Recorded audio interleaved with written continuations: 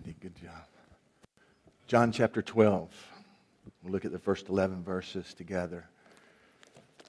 I think it's important that on occasion, periodically, every so often in our spiritual journey, we ask ourselves the question, why do we do what we do? I've thought a lot about motivation this past week. I have kind of whittled it down to something that's very, very simple. We are either motivated by self or we're motivated by Jesus. Really, that's all there is for the believer. And it's important that we understand that and that we're able to evaluate ourselves in regard to that truth. We're either motivated by self or we're motivated by Jesus. We either do what we do because of self-desires or we do what we do because it's what Jesus calls us to do and what would please Him with our lives. We're going to be in the 12th chapter of John. As I said, we're skipping over to that in recognition of Palm Sunday today and Easter Sunday next week. We're going to go back and finish up the 4th chapter of John after our Easter services are done. I'm excited about what we're going to learn in the Gospel of John. But this is a neat experience in the life of Jesus and those who were so very close to Him, those who Jesus loved so much and those who loved Jesus so much. And I thought it would be valuable for us. This experience occurs just before Jesus enters into Jerusalem on a colt for Palm Sunday. It's just before what we have come to know as Passion Week. It's an interesting time in the life of Jesus, and I think it's a valuable time in the life of Jesus, and what we learn from it can be a valuable time in our own spiritual journey. He enters into Jerusalem on Sunday. On Monday, he visits the temple, preparing for the Passover feast. He becomes angry as he is seeing his Father's house misused. He expresses that anger by cleansing the temple. On Tuesday is a day of teaching. It's when he teaches about the parable of the fig tree. You want to have some fun this week? Go to the Scripture and look at the parable of the fig tree and try to figure that one out. But Jesus teaches about that parable. Most scholars believe that Wednesday was a day of rest for Jesus. Thursday was a very important day during Passion Week. It's really Thursday about 6 p.m. that is the beginning of their Passover celebration. Their day begins at 6 p.m. In the evening. So 6 p.m. Thursday is actually their Friday and the beginning of their Passover celebration. But Thursday was a day of wonderful, incredible teaching of our Lord to those who were His closest followers.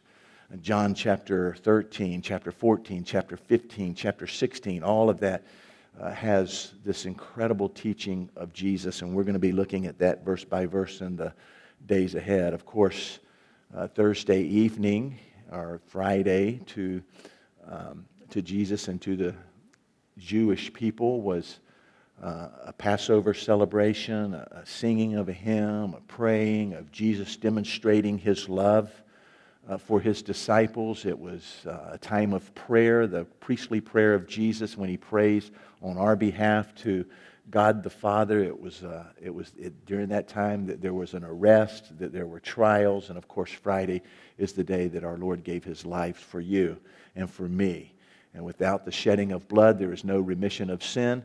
The dying of Jesus, the death of Jesus was absolutely critical. It was necessary. There's no other way that we could have a relationship with God outside of the death of Jesus Christ on that cross. Without His death on that cross, our sins cannot be dealt with. And if our sins are not dealt with, we cannot have a relationship with God. You understand, don't you, that God is a holy God. And unless our sin is dealt with, we can't know Him. We can't interact with Him. We can't have relationship with Him. We can't have fellowship with Him. The only way is for a sinless and perfect Son of God, Jesus Christ, to die on a cross and shed His blood. And we'll celebrate that this coming week. All throughout Jesus' earthly ministry, He wants us to be sure and understand that His ways aren't like our ways. That His message is not the message of the world. He says stuff like this in the 8th chapter of Mark: whoever wishes to save his life must lose it. Whoever loses his life for my sake will save it. Jesus says, you want to live, you need to die. Jesus says in the Gospel of John, he who loves his life loses it. He who hates his life for my sake saves it for life eternal. What does it profit a man to gain the whole world and lose his soul? The message of Jesus is very, very clear, and I think it's very, very simple. That if we want to be a follower of Jesus Christ, we have to give Him all that we are and all that we have. Now, the neat thing about that is He's worthy of that. He's worthy of us giving Him all that we have and all that we are. It's what our time of worship has been about this morning. What a great God we have. He's worthy. It's our understanding of Him being worthy of all that we have, of all that we can do, of all that we are. He's worthy. He's worthy. It's that idea that determines why we do what we do. In that is our motivation. Our understanding of that is our motivation. Our application of that in our lives is our motivation. It's not about me, it's about Him. It's not my desires, it's His desires. It's not what I want to do, it's what He wants me to do. He's worthy of that. We walk the walk, it becomes very, very normal for us, and we forget that we are worshiping the King of Kings and the Lord of Lords, the Creator of the universe. We're worshiping God who is worthy. We should be reminded that He is worthy. This experience in John chapter 12 is a beautiful picture to me of some people who understand the worth of the Savior. And their response to understanding His worth is a response of worship. Let's look at it together. John chapter 12, beginning in the first verse. 6 days before the Passover. The Passover was on Friday. 6 days before the Passover, Jesus therefore came to Bethany. Bethany is located about 2 miles, that's all, outside the city of Jerusalem. They came to Bethany where Lazarus was, whom Jesus had raised from the dead. And so they gave a dinner for Jesus there. Martha served. Lazarus was one of those reclining with Him around the table. That was a time of fellowship for the two of them. Mary, therefore, took a pound of expensive ointment made from pure nard and anointed the feet of Jesus and wiped His feet with her hair. The house was filled with the fragrance of the perfume. But Judas Iscariot, one of the disciples, he who was about to betray Jesus, said, "Why was this ointment not sold for 300 denarii and given to the poor?" John adds a little commentary here where he says, he said this not because he cared about the poor, but because he was a thief. And having charge of the money bag, he used to help himself to what was put into it. Jesus responds, "Leave her alone, so that she may keep it for the day of my burial. For the poor you always have with you, but you do not always have me," he said. When the large crowd of Jews learned that Jesus was there, they came not only on account of Him, but also to see Lazarus, whom Jesus had raised from the dead. Lazarus was dead. Now he's alive. Folks, that'll always draw a crowd, right? But what we need to understand this morning is that's my testimony too. And for many of you, that's your testimony. Once I was dead, now I'm alive. Once I was blind, but now I can see. Once I was lost, but now I am found. That'll draw a crowd too. Just as in the physical, so it is in the spiritual. When God performs His supernatural acts, His miracles, when He transforms lives, when He takes one from death into life, people are drawn to that. They're interested in that. And so it was here in the physical that there was a large crowd of Jews that learned that Jesus was there in Bethany in the home of Mary and Martha and Lazarus. And so they came not only on account of Jesus, but also to see Lazarus, whom he had raised from the dead. Now we hear about the chief priests. They hear about this great crowd that is gathered. And the chief priests made plans to put Lazarus to death as well as Jesus, because on account of him, many of the Jews were going away and believing in Jesus. And so here we have the home of Mary, Martha, and Lazarus, and we have Jesus in the home, and we have the disciples, Judas there, and the disciples, and we have a large crowd of people outside, and we have the religious leaders of the day, the Pharisees, the Sadducees, they're there as well here. Bethany's just 2 miles from Jerusalem, and we ask ourselves the question, each of these different groups of people, they have a different response to the presence of Jesus, and we ask ourselves the question, why do they do what they do? What is their motivation? I want to suggest to you that Martha and Lazarus and Mary were those who loved Jesus. I mean, they had experienced the reality of the power of Jesus in their lives. They were there. It hadn't been very long ago, maybe as much as a week, maybe 2 weeks, where Jesus had come and raised Lazarus from the dead. They knew he was real. They knew he was God. They loved him, not for what he did, but because of who he was. They understood the deity of Jesus. They understood that he was creator. They understood that he was the Savior. They loved him for who he was. And that love for Jesus is manifest in their response to him and the way that they treat him and the way they act. I would say that their love for Jesus is manifest in their worship of Jesus. All three of them, we see them worshiping in different ways. Martha's there and she worships by serving. Lazarus is there and he worships by intimacy with Jesus, by fellowship with Jesus, by being a witness of the power of Jesus in a life. I don't know what they talked about. The Bible doesn't tell us what Lazarus spoke on that day, but you'd agree with me, wouldn't you? They had some stuff to talk about, Lazarus and Jesus. I mean, Lazarus was in a tomb for 4 days. Jesus knew that he was going to be in a tomb for 3. I wonder if Jesus went, hey, Lazarus, tell me, how was that? What was that? What was that? There was no one else on the face of the earth that Jesus could talk to about being in a tomb, right? Oh, I see in their interaction and their fellowship an incredible amount of intimacy and love. But I see also in Lazarus that he was this incredible witness to the power of God. Mary worshiped too. Her worship was a worship of giving extravagantly. They were motivated by a love for Jesus.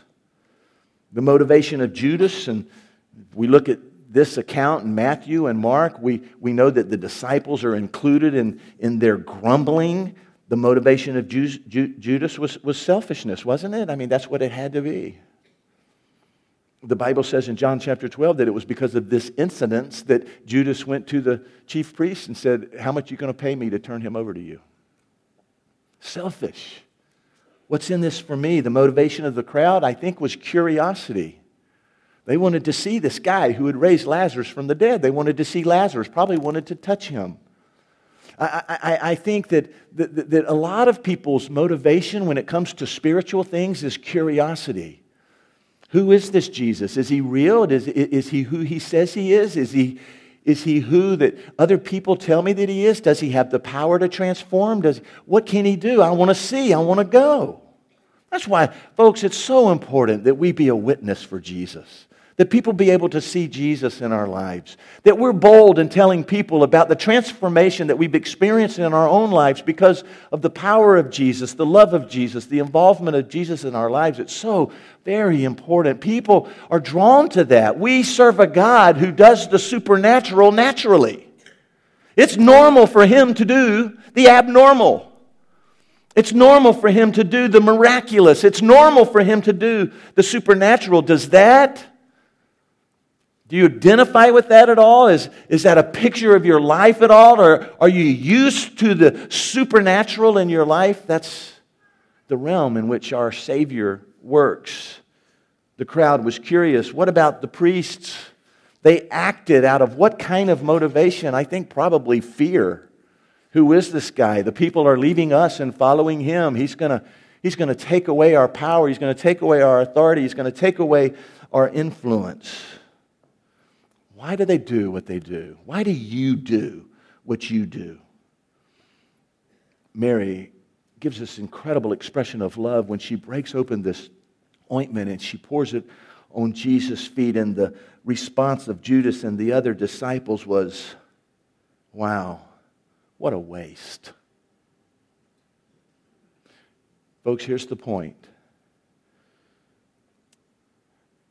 That any life spent in selfless devotion to Jesus is never wasted.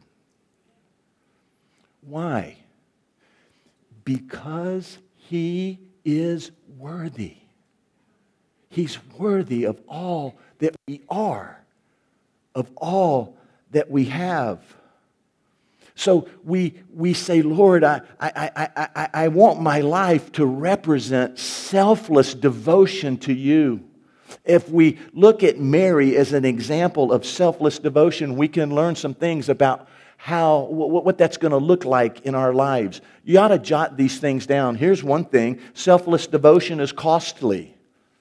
It's going to cost you in different areas of your life. It's even going to cost you financially. This ointment, this pure nard, as it's described in the Scripture, was a perfume that was very, very rare in those days. It was imported from India. And the Bible teaches us, or at least it was the disciples' assessment, that it was worth a whole year's salary. Now, for some of you, you're thinking, wow, $15,000, that's a lot of money. And some of you are thinking, wow, $100,000, that's a lot of money. Some of you are thinking more. Some of you are thinking less. That doesn't really matter. The point is, it was a year's salary. It was a year's wages. And Mary's devotion was so great that she was willing to give everything that she had. She knew, we see it in her actions, that Jesus was worthy of all that she could give. All that she could give. He's worthy and even more. I thought about that. I kind of meditated on that. And in my mind crept that old hymn that I love so much, When I Survey the Wondrous Cross. Listen to these words. Were the whole realm of nature mine, it would be a present far too small. Because love so amazing, so divine, demands my soul, my life, my all. Jesus is worthy. What would we have done in that same situation when we had this expensive ointment, perfume on the shelf and Jesus was in our home? I know that if we took that and sold it and gave 10% to Jesus, we would think to ourselves, we have done well. And that's probably what a lot of us would have done. Some, I'm sure, would have said, well, that's not my regular salary, so I don't, so I'll sell it and keep all of it. The point is, Jesus is worthy of all that we can do. He's worthy of all that we have. He's worthy of all that we are. I wonder if you might ask yourself the question, as I have asked myself this week, does your devotion to the Lord cost you anything financially? We talk about not equal gifts, but equal sacrifice. It ought to cost us. That's the definition of sacrifice, right? It costs you something. Oh, that we would just understand equal sacrifice. If others saw how you spend and how you handled your finances, would they conclude from that, wow, that person must love Jesus a lot? The reality is that selfless devotion to Jesus is going to cost you something. One of the things it'll cost you is it'll cost you financially. It'll cost you materially. I want to suggest to you that it's probably going to cost you socially too. In your relationship with other people, this taking this ointment and washing Jesus' feet was unusual in that day. It's what the the lowliest servant was forced to do as part of his duties. It wouldn't have been unusual if she had dipped a little of the perfume and anointed Jesus' head. The point is this, is that washing his feet with this perfume was an incredible act of humility. And then to let her hair down and to dry his feet with her hair was taking humility to a whole nother level. I wonder if Mary was going, I wonder what people are thinking about me doing this. I wonder what their thoughts are. Because we ought to identify with that. That's a question we ask ourselves, right? If I should invite someone to the Easter service, if I should share my testimony with someone, if I should tell someone how great our God is, what will people think? That didn't seem to go through Mary's mind. She kind of tossed public opinion to the wind. She let her hair down and she washed Jesus' feet because he's worthy of that. Do you treasure Jesus more than pride? It's a hard question. I'm not as bold as I should be. I've got to use those experiences in my life to ask myself and to evaluate if I'm valuing him, if I'm treasuring him more than pride. If people think that you're a fanatic, is that more important to you than what Jesus thinks?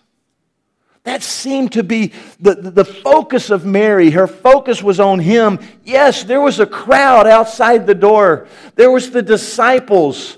There was her brother and sister. They were all there, but she seemed to be totally devoted on him, Jesus. And all we see in this life of Mary is that she found him to be worthy of everything that she had. He is worthy. It'll cost you financially. It'll cost you socially. I think it's going to even cost you some criticism. I mean, we see that in Mary, right? It was the church folk who said, "Have you lost your mind? What are you thinking? That could be sold and given to the poor." If you give yourself to Jesus without reserve, you're going to be criticized too. And the sad thing is, a lot of it's going to come from the church folk. Have you lost your mind? Is that the best way to spend your money? Are you sure? Have you prayed about that? It could come from your own family when you devote yourself to Jesus, when you selflessly give yourself to Jesus. Folks, there are story after story after story after story of missionaries who have felt God's call on their lives to go and to serve. And people have said, "I don't know if that's the best use of your giftedness. Think about what you could do with your giftedness here." There are missionaries who have gone and they have died on the mission field. And you know why they do that? Because he's worthy. There are missionaries that have gone into the mission field and they have labored for years and years and years and decades and decades and decades and not seen one person come to know Christ as Savior. And they would do it all again. You know why? Because he's worthy. Because they're doing it for him. Because their motivation, the reason they're doing what they're doing is to honor him, to worship him, to praise him. They're doing it for him. That's what selfless devotion to Jesus is all about. I think of Jeremiah, the prophet, the Old Testament prophet. Incredible, incredible story. God says to Jeremiah, "Jeremiah, I want you to go tell the people that I am the one true God. There is no other God but me. Will you go, Jeremiah?" Jeremiah said, "I'll go." And God said to him, "Well, I need you to know nobody's going to listen to you." And Jeremiah went and told the people that there was only one true God, and nobody listened to him. Why did he do that? Because he's worthy. Do you see the difference in doing it for someone and doing it for him? Do you see how it impacts the results of your effort? You can go this week and you can find someone and you can say, "Boy, I'd love it if you'd come celebrate Easter with me at church. Why don't you come with me? If you do that for them, they might say to you, look, you're some fanatic. I like you, but I don't like your Jesus. I don't want to know anything about your Jesus. I'm not interested in your Easter service, and I'm not interested in coming to church. Well, if you're doing it for them, you failed. But if you're doing it for Him, that's success. That puts a smile on His face. We've got to learn how to be selflessly devoted to Jesus. But we need to also understand that it might cost us financially. It might cost us some criticism. It might cost us socially. We also need to understand that selfless devotion stems from personal love and gratitude. That's where it comes from. Love for Jesus motivated Mary, and our love for Jesus should be, listen, the primary motivating factor in our lives. Our love for Him, that's the heart. That comes from the inside. That means that what I do, or that why I do what I do because I love Him. Do you understand that? I don't do anything so He will love me more. I do what I do, why I do what I do is because I love Him. And so I don't go to church so He'll love me more. I'll be in better standing with Him, and I don't tell others, and I don't give, and I don't serve, and I do those things. It's just motivated by love. If you love, you can't not do those things. If you love Him, you can't not do those things. You can do those things and not love Him. But you can't love Him and not do those things. That's selfless devotion. It comes out of a love relationship with Him. The psalmist David, here's how he says it. Lord, and this is a little bit of a paraphrase, Lord, it's not sacrifice that you delight in. It's not burnt offerings that you take pleasure in. What you want is a broken spirit and a pure heart. What you want is my unselfish devotion. What you want is me. You want my love. Hey, folks,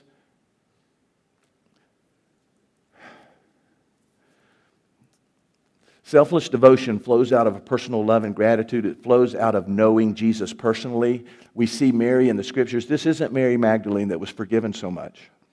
This isn't Mary, the mother of Jesus, who knew that He was God. This was Mary, the sister of Lazarus. And every time we see her in Scripture, we see her at Jesus' feet. We see her learning from Him. We see her pouring out her heart to Him, her sorrow, her pain. We see her pouring that out to Him when her brother had died. We see her worshiping Him. We see her loving on Him. We see her giving extravagantly to Him. She spends a lot of time at the feet of Jesus. We need to spend a lot of time at the feet of Jesus. The more you spend at the feet of Jesus, the more you're going to know Him. The more you know Him, the more you're going to love Him. The more you love Him, the more you're going to selflessly devote your life to Him. She knew Him. We get to know Jesus through our time in His Word. We get to know Jesus through our conversation with Him, our interaction with Him, from talking to Him, from hearing with Him. By the way, that's called prayer. And we grow in our understanding of who He is. Selfless devotion might cost you something. It comes out of love. It grows the more you know Him. And it also results in action. I love this picture of Mary breaking this ointment, and the whole house begins to have this incredible fragrance. I think it's a picture of our lives. I'm not being silly when I say, hey, can people smell the fragrance of Jesus on you? What does that smell like? I think it has to do with love and joy and peace and patience and goodness and kindness, gentleness. I think it has to do with the fruit of the Spirit. That's what it smells like. It smells like the fruit of the Spirit. Does your home smell like that? Do your relationships smell like that?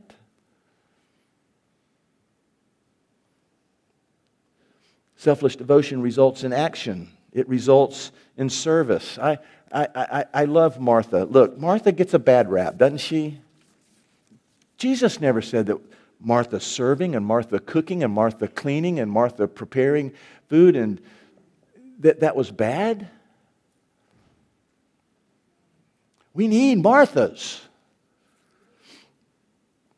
I think that selfless devotion, one of the things that flows out of that is serving.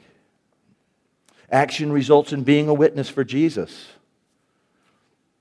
I think I said this earlier to you. The scriptures don't record a word that Lazarus said, but what an incredible witness he was. People looked at his life and they knew transformation had taken place. Hey folks, look. A life that is spent on selfless devotion to Jesus is never a life that's wasted. But we could look at the other side of the coin, a life spent on self. That's wasted. It has no eternal value whatsoever. This is a simple message, isn't it? I'm done. It's simple. Why do we do what we do? Motivation can only come down for the believer to two things. Self or Jesus. That's all. Those are the only choices. We can see the results of a motivation that comes from self, and we can see the results of a motivation that comes from Jesus. We can see the difference in our lives.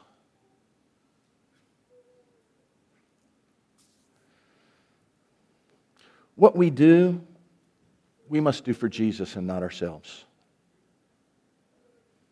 That's the proper spiritual motivation.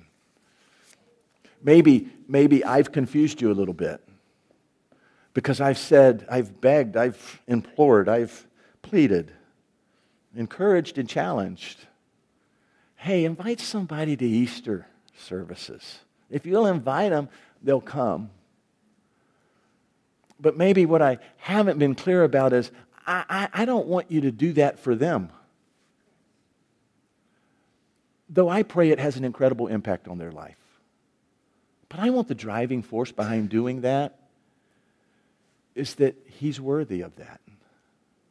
That's an act of worship.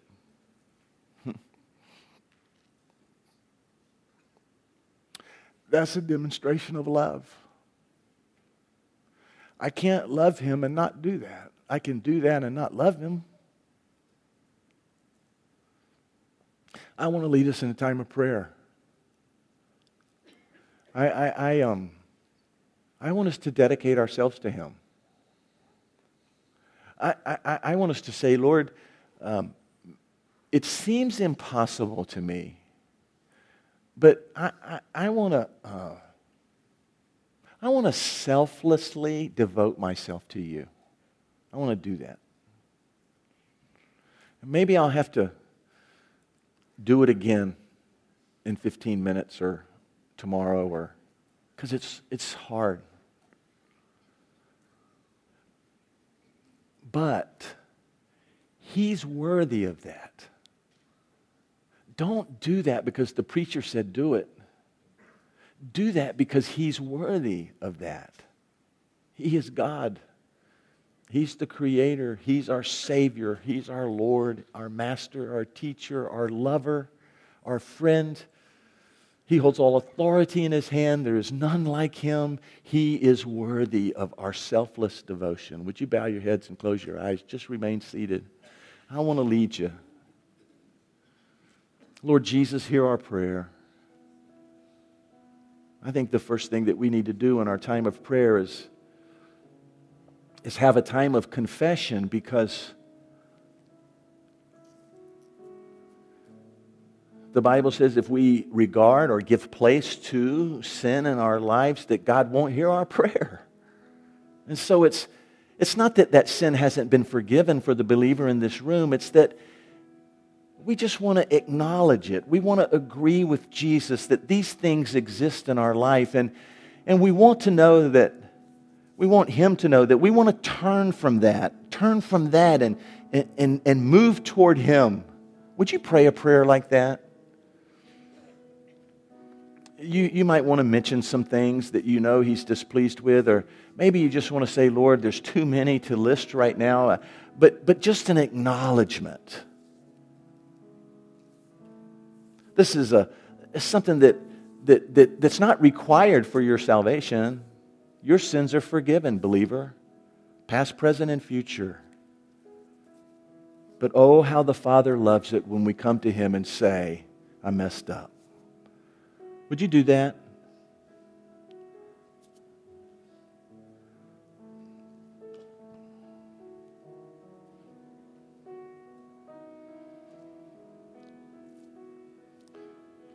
Father, we appropriate your forgiveness in our lives. We receive it. We experience it. It cost you everything to make that available to us. It cost you your Son. He died on a cross for us. Thank you for your forgiveness. Cleanse us. Cleanse us. Clean us. Cleanse us. Ask the Lord now in your time of prayer with Him that He would empty you of yourself and fill you with Him. Empty you of yourself and fill you with His Spirit. Empty you of yourself. You're no longer in control. Fill you with His Spirit. He now controls you. He'll do that.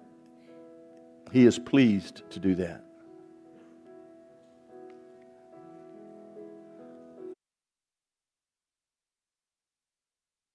In your time of prayer, I would ask that you just simply dedicate yourself to Him.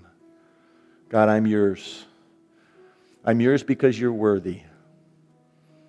All that I have and all that I am and all that I do, you are worthy. And more and more and more and more. You are worthy. You are worthy.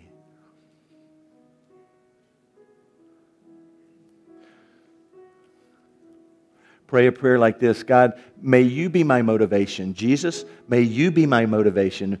Jesus, may you be why I do what I do.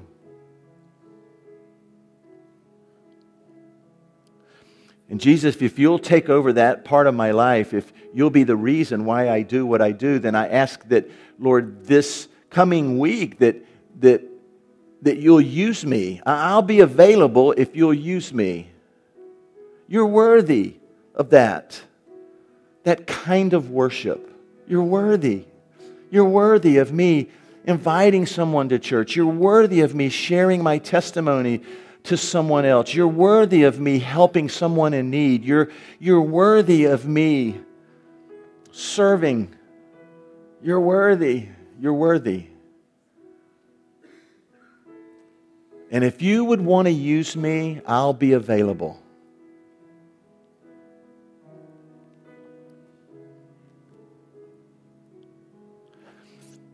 Then we'll kind of end our prayer by saying, to God be the glory.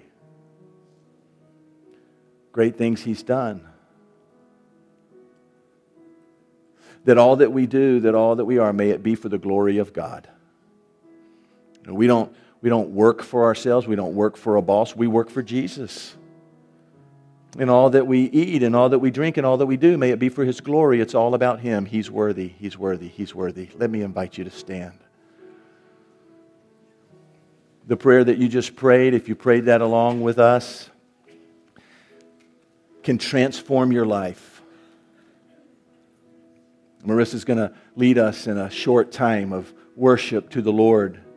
This is a time to ask Him if He would just seal that into your spirit, into your heart, that He would seal that confession, that He would seal that forgiveness, He would seal that commitment, that dedication of yourself to Him, that He would seal that in your hearts.